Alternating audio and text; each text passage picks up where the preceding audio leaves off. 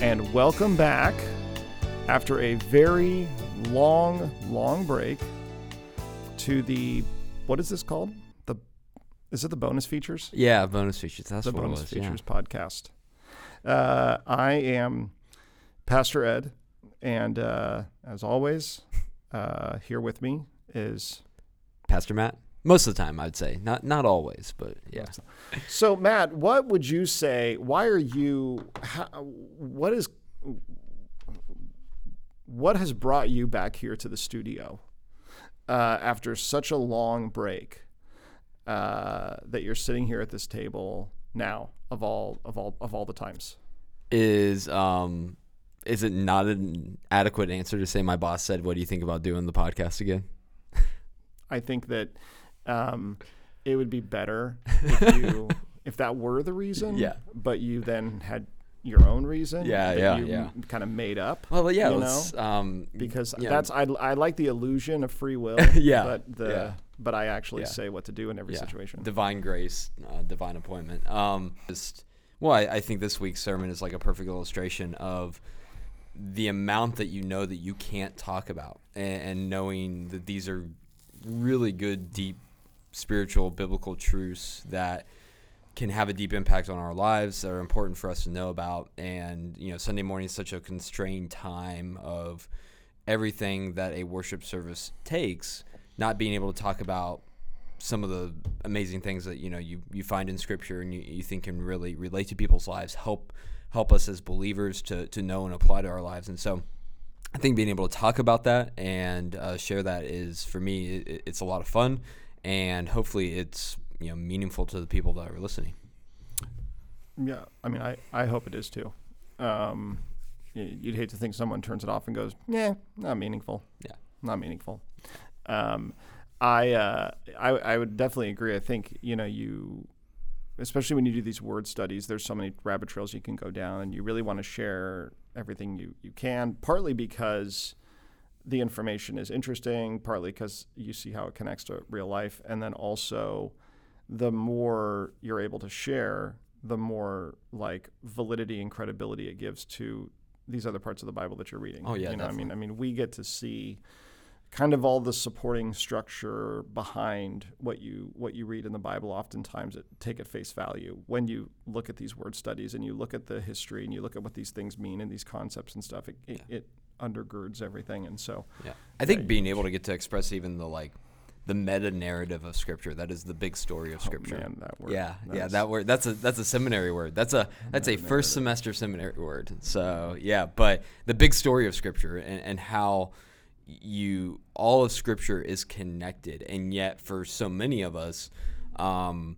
we can't make sense of the different parts of Scripture. We don't see how they tie together. And so I think having a way that we can kind of dive deeper into, this is how we see this theme playing out over the course of the entirety of Scripture, Old Testament and New Testament, how it all ties together, and it just gives such a rich flavor to the study of the Word on Sunday mornings.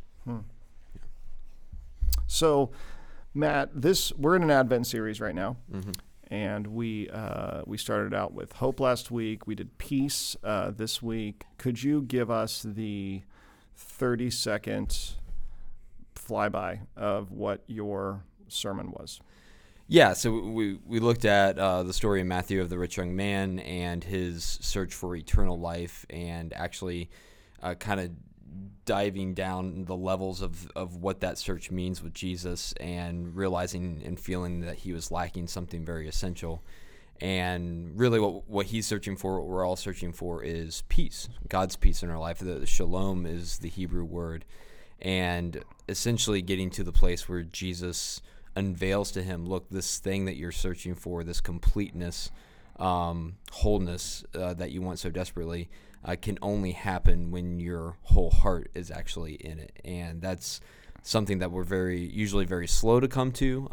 We're even probably scared of getting to that place of saying, okay, I'm going to give my entire heart, everything I am, over to God, and trust that it's actually better in his hands than mine. And so that would be the very, 30,000 foot view of what we talked about. So you specifically, I remember you telling me last week that you wanted to talk about peace without necessarily talking about shalom itself, because that is sort of something that you've already taught on here. And as a teacher, you kind of try not to repeat yourself, which is good. But then also as a preacher, you realize that sometimes people need to hear things more than once. So you did just sort of refer to how much shalom has behind it and in it.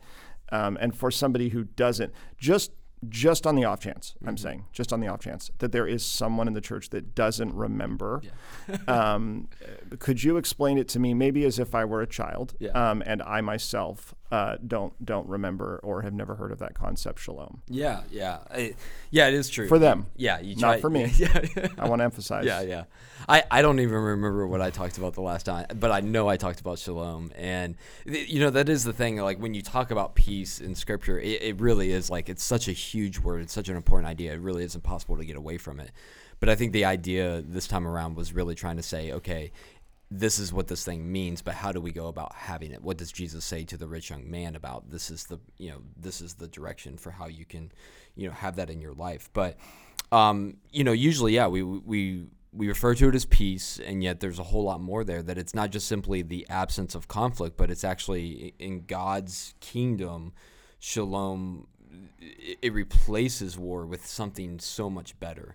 And so it's actually a better understanding, a more literal understanding of the word is completeness, is wholeness. And so actually in Joshua, when they're talking about making an altar, it says to find a rock that is shalom, and that means it's complete, a stone with no cracks in it, and whole, complete, I guess you could say perfect in a way. But in Job, he refers to his flocks as having shalom, because or his tent and his camp as having shalom, because all of his flock is accounted for, nothing's missing, nothing's out of place. And so it's a word that can actually refers to our life. I didn't really talk about it on Sunday, but on one of the slides, when David visits his brothers on the battlefield, he asks about the shalom, or his father Jesse tells them to ask about their shalom, their life. Is everything for them in the way it is? And here they are in the midst of a war. It's, if we just understand as peace,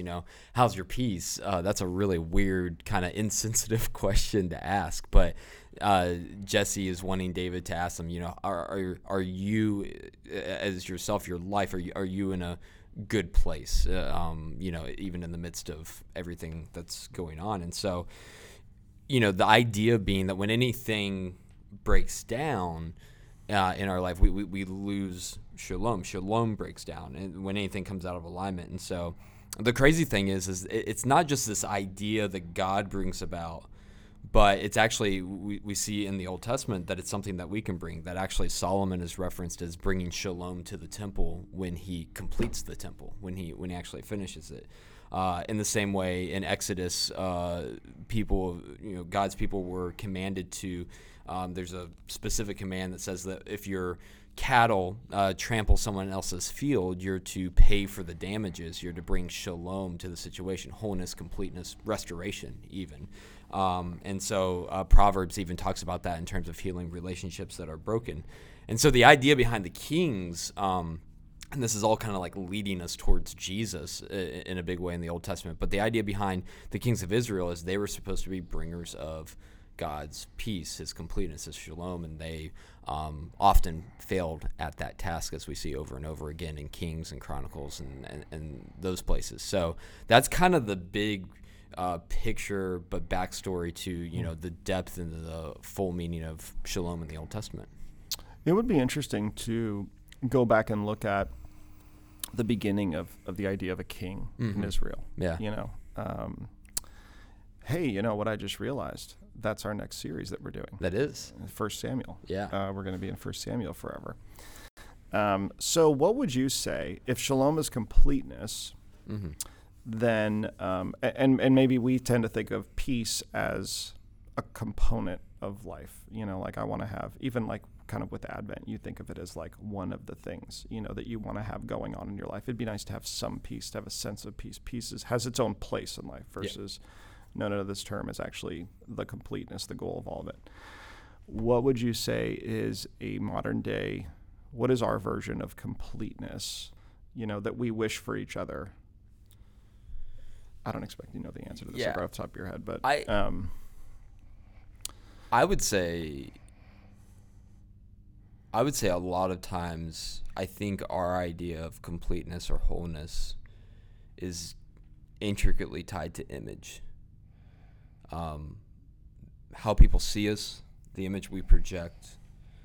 We see other people in the image of like what we think of as their life, their perfect life, especially I think with social media and how we see just parts and aspects of people's life, but we have this way of like thinking that's exactly how it is and their life looks perfect. Look at all these amazing things they're doing. Look at how happy their family looks. And so we have our idea of peace and wholeness and completeness is image based.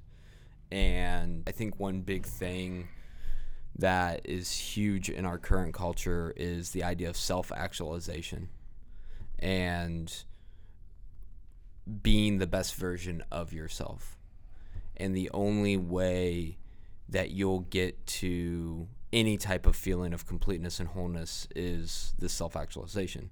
And actually, and I think it's a great movie. I really love it. I watch it all the time with my kids. But the latest Toy Story movie, Toy Story 4, is really about Woody finally coming to this place where instead of seeing his purpose as being a child's toy, he kind of sees himself outside of that. That basically it's about Woody becoming self-dependent and not needing this other stuff. And that's kind of how our world, I just need me and I'm enough. And I think Scripture calls us to understand our worth and our value and our identity, not in ourselves, but in Jesus, obviously. And so, but I think with our world today, and if you want to tie that into image and stuff like that, but I think self-actualization is, we see it, live your best life, you only live once, all these different mantras that people have, and it's about being the best version of you. Mm-hmm. And usually that means the way our world's taking it is cut everything else out, cut everybody else, anybody that's quote unquote toxic. And we all have, I think, usually pretty low standards of what we deem toxic. It's just people that I have I think we see it especially with politics now, one of the reasons why we're so quick to write people off and not listen to them is this self-actualization. These people are getting in my way of me living my best life, me being my best self, and so I'm just going to cut them out and not listen to them and talk to them. And so we kind of see all these things taking shape in our world today. And God's peace and completeness is about actually having wholeness and restored relationships in the midst of intricacy. I think we've gotten to the place where our lives are so intricate, so complex, that we say the only reason to have the wholeness and completeness that we search for is to cut all these other parts out and simplify it, when Jesus is actually calling us to invite more in, and he'll be the one that puts it together and holds it together. It's rather interesting when you think about it that Toy Story 3 ended with Woody being I'm a child's toy, I'm being played with, I'm fulfilling my purpose. And then Toy Story 4 is basically Woody going, it's not about me being needed by a child or being a child's toy. It's about me being a lost toy, which means I'm completely independent, you said. And so even the idea of what the end goal is changes over time as what we want it to be changes. I don't want my worth to be tied. But that, and I think even with the Toy Story reference, you see that, how quickly that change has happened in our culture. Mm-hmm. But just it's the time of those two movies, 10 years or so. Mm-hmm. And how even just in the short span of 10 years, it was a pretty, popular idea of your worth being of service and used to other, and then getting to this place of you don't need anyone else. That's actually holding you back from being the true you.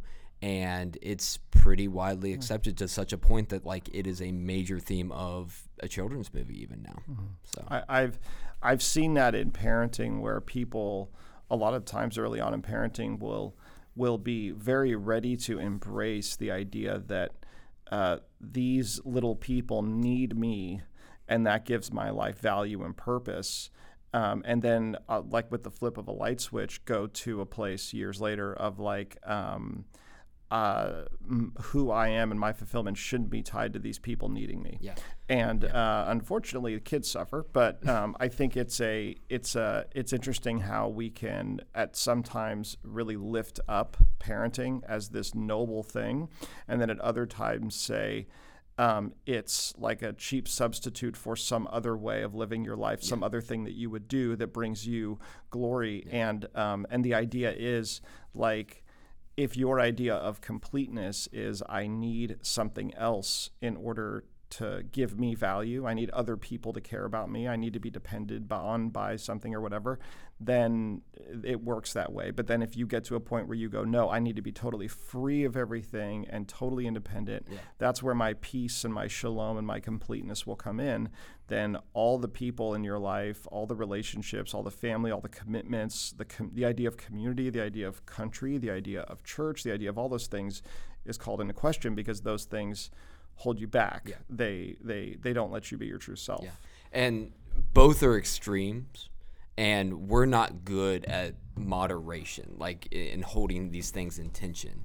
Jesus is like the only one that can help us hold these two extremes in tension. Without him, we're going to go one way or the other, and it's going to be as quick as a Toy Story 3 to Toy Story 4, movie timeline for us in our life. And I think it's why we see people go through even midlife crises and all of these things, because just something happens, a switch gets flipped, and all of a sudden we've gone from I'm here for these people to I'm here for myself, and it's night and day difference. And Jesus is the only one that can help us hold those two things in tension and make sure that our worth is tied into something, not ourselves, who we are in Jesus, and that being depended on by other people is also tied into Jesus has called us to serve them and love them. And that's why it's such a big deal, where with the prophets are like this hinge moment where we see this big idea of shalom in Scripture and what God wants to do and what his peace and completeness actually means, and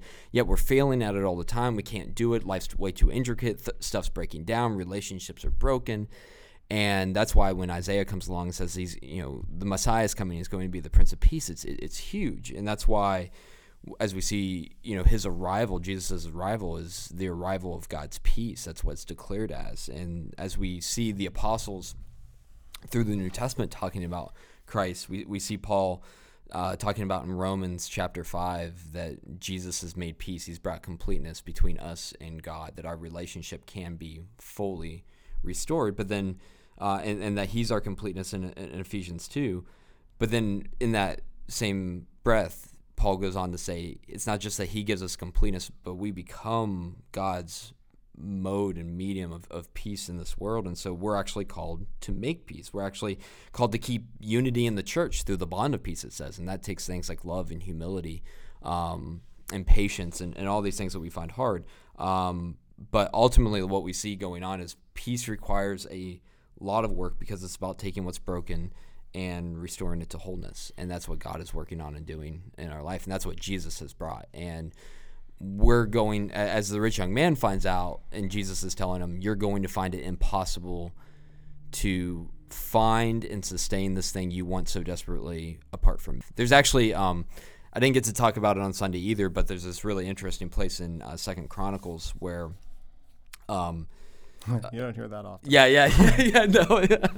So this is where I feel like Justin would be like nerds, because the 2 Chronicles is not a place that normal people would go to for interesting stuff. Yeah, but it's talking about the reign of King Amaziah, and the second verse, and talking about this guy, says he kept all the commandments of God, but his whole heart was not in it, basically.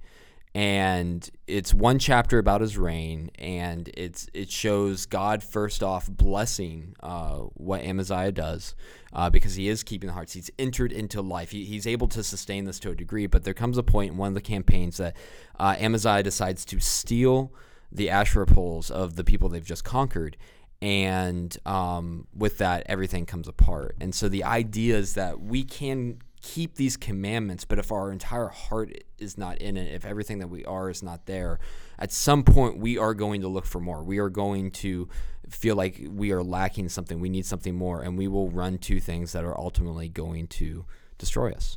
And so Jesus says that the only way to maintain completeness in your life is to make sure that you are sold out to being completely mine. And I don't think that looks like perfection, as we would say, as people get, weirded out by. What it means is our entire heart is up for grabs to God. And when God points something out and says, you need to give this over to me, we are willing and ready to do that. And we might struggle and have issues, but that's our desire. So this interaction between Jesus and this man is so similar to an interaction that as a pastor, one often finds themselves having with people, which is and I'm not saying that we are Jesus. I'm saying that people ask that question in that way often. Yeah. And the thing is that most of the time we're having conversations with people who have been Christians, who are already Christians, in terms of when we're talking about faith. And most of the time we're talking to people who have been Christians for a little while. And and so this question of, and there's also usually the presumption that I'm doing everything I can. Yeah. Or at least I've been doing things.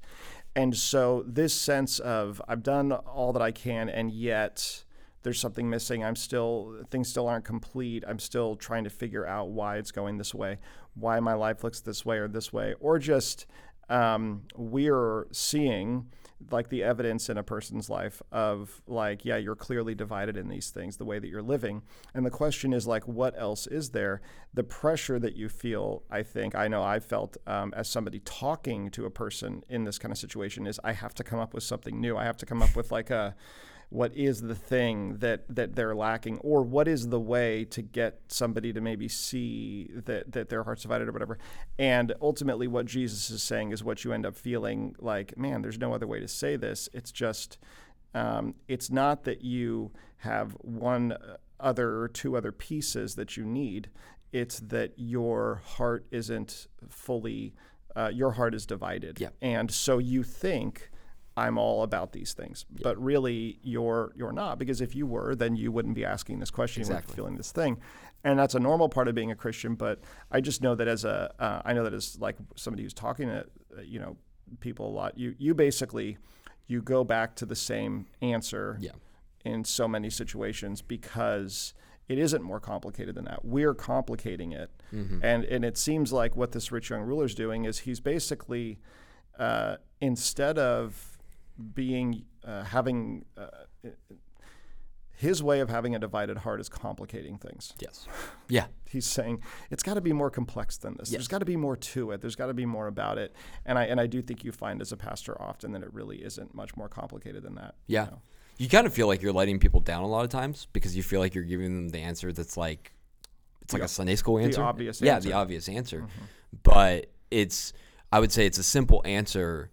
It's a hard thing. It's a hard thing to actually get yourself to that place, to want that, to actually, and that's another reason for Jesus' Spirit, that he helps us get to that place. But we do have to be open to saying, okay, this is what God wants of me, and what's more is I know that like I can't live divided in this way any longer, and so I want that as well. And a term that you could say is like we cooperate with God's grace and his Spirit in helping us to desire that and ask for that and actually giving all of ourselves over to him. Mm-hmm. So, yeah. So how then does a person have a heart that have a wholehearted sense of peace without trying harder and working harder, because those are the things that I associate with not having peace? Oh, yeah. I mean, that's even the rich young man's thing is, what do I have to do? Tell me how to try harder and I'll do it. And probably I can say in my own life, what did it for me was having a clear understanding of how far away I actually was from Christ. About when left to my own devices, my own self, I will go so much further away from Jesus than I thought possible. I would say I was pretty much like the rich young man, whereas I have this one area, God, can you help me here? And he kind of brought me to a place and he was like, no, it's bigger than that. Like your heart is divided, and knowing that your heart's divided, you see that now, you see where you'll go and what you'll do. And so I think for us, it is allowing the Holy Spirit to really bring us to a place and say, like, this is who you really are. And so once we can really see really like who we are when left to our own devices, we're like, okay, there's no possible way I can ever make it to Jesus. And there's the what do I do thing is just like, you're like, that is a ridiculous question to ask at this point. And so then that's the place that I think that you come to and you say, okay, it's Jesus, it's going to have to be you that does it. And that might be different for other people, but I don't feel like it's too much different because that's been my experience in that way. That's how I personally got to a place of stop trying and know that it's going to have to be wholehearted and undivided in my following and pursuit of Jesus. So you could say that a secular view of completeness is, we use this word, actualizing, basically finally being able to live out the truest form of who I am. Yeah. That would be the secular view of completeness in the modern culture today. The biblical view, Jesus's view of completeness is, well, you're not wrong, and you do need to fully understand who you are, but unfortunately, I've got bad news for you. That will lead to repentance. Yeah. If you fully understand who you are, then you will realize how broken that is. You will repent, which is painful and revolves letting go and turning back to face God. And then you can find peace in me fully. Yeah. And so as much as Christians are trying to combine finding peace in Jesus with our own efforts, we find ourselves exhausted. And when Jesus says, do this thing, we say, I can't do anymore.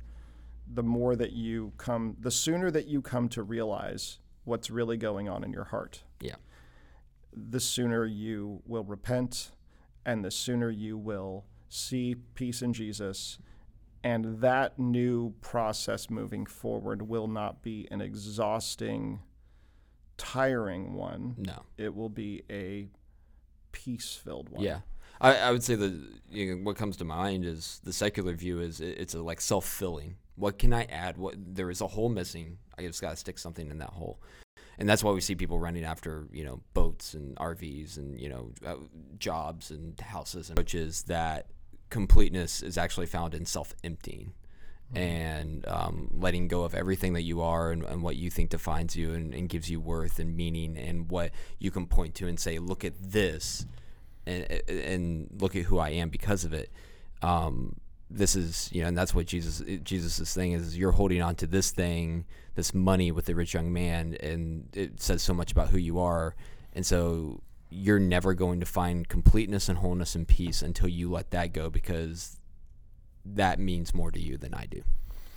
And if you're looking for a little experiment, a way to prove this, it would be this. It's simple. Think of two competing desires that exist within your own heart. I want this and I want this. I was talking to a friend recently who we were talking about marriage and about being a parent and about the things in life that change when those things happen. And we were talking about wanting to experience like kind of we were just talking about like the sort of freedom that you experienced when you were younger and you didn't have these relationships in your life and you could just kind of do whatever and there were no expectations on you. Yeah. The freedom that comes from no expectations on you. And then we were talking about like the deep, meaningful, like the desire of having a person like love you and care about you and know you, right? So I have this, my heart has this like huge desire to just be, I guess, happy and enjoy life which means I do what I want. Yeah. My heart wants that. Like that's not just something, I mean, it is hard. The friend I was talking to, we were saying it's hard to end the day knowing that you haven't done something that you liked. Yeah. Mm-hmm. I mean, it's just that fills you up. That fills you up. Mm-hmm. Yeah. Yeah. Like even if it's just watching Netflix for 30 minutes, even if it's like, whatever it is, it's just like, that's okay, good. I did something today that filled me up and that was fun. And then there is another part of my heart that genuinely wants like this like meaningful relationship with a person that only comes through self-sacrifice. Mm-hmm. So on one hand, I want this thing that only comes through sacrificing myself, right? And on the other hand, I want the happiness and freedom that come from no one depending on me and never having to sacrifice myself.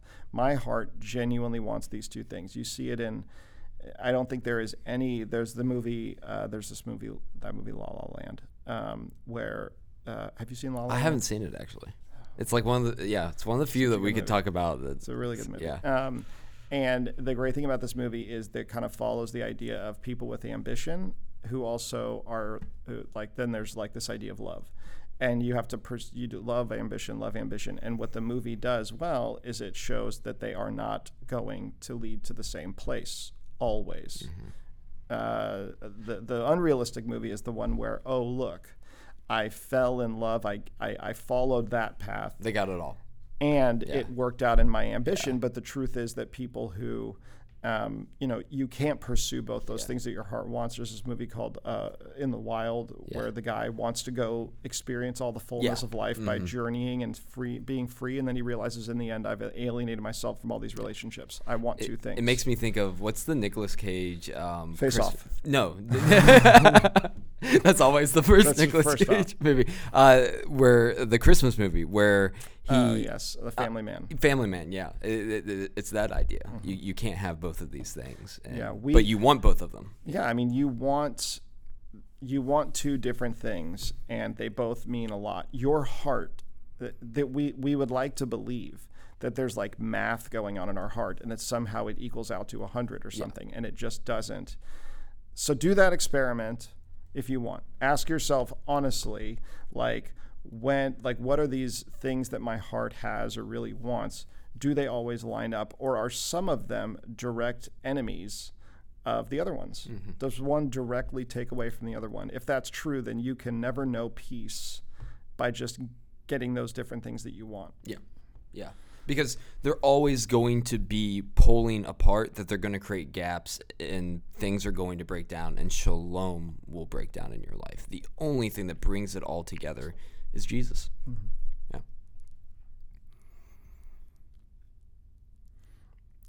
Is there anything you want to talk about? Right. Okay. That's good. Well, I mean, I can't think of a better note to end it on than that. We had talked about kind of wanting to end these with sort of an application or sort of something that would apply spiritually, and I think we basically kind of found ourselves getting there. Yeah.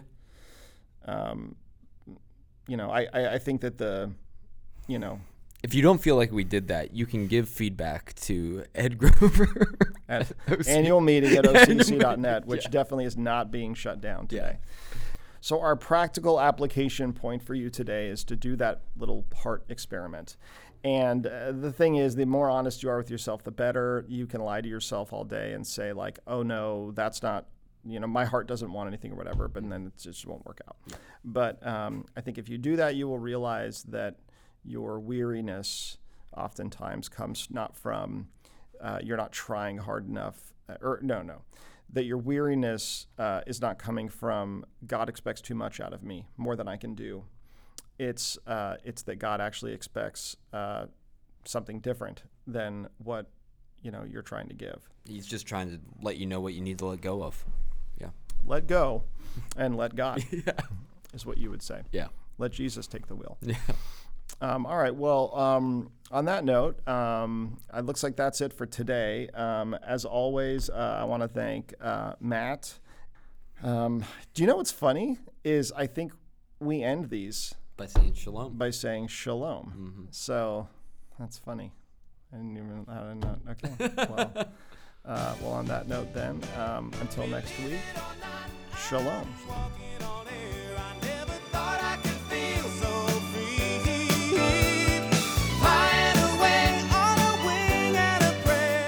And that's why we see people running after, boats and RVs and, jobs and houses and all these things. I mean, those things also sometimes just get out of control. They're running down a hill. Yeah. And that's usually why I see people running after boats and RVs. Yeah, you forgot to put the emergency brake on, but you're speaking metaphorically. Yeah, more metaphorically.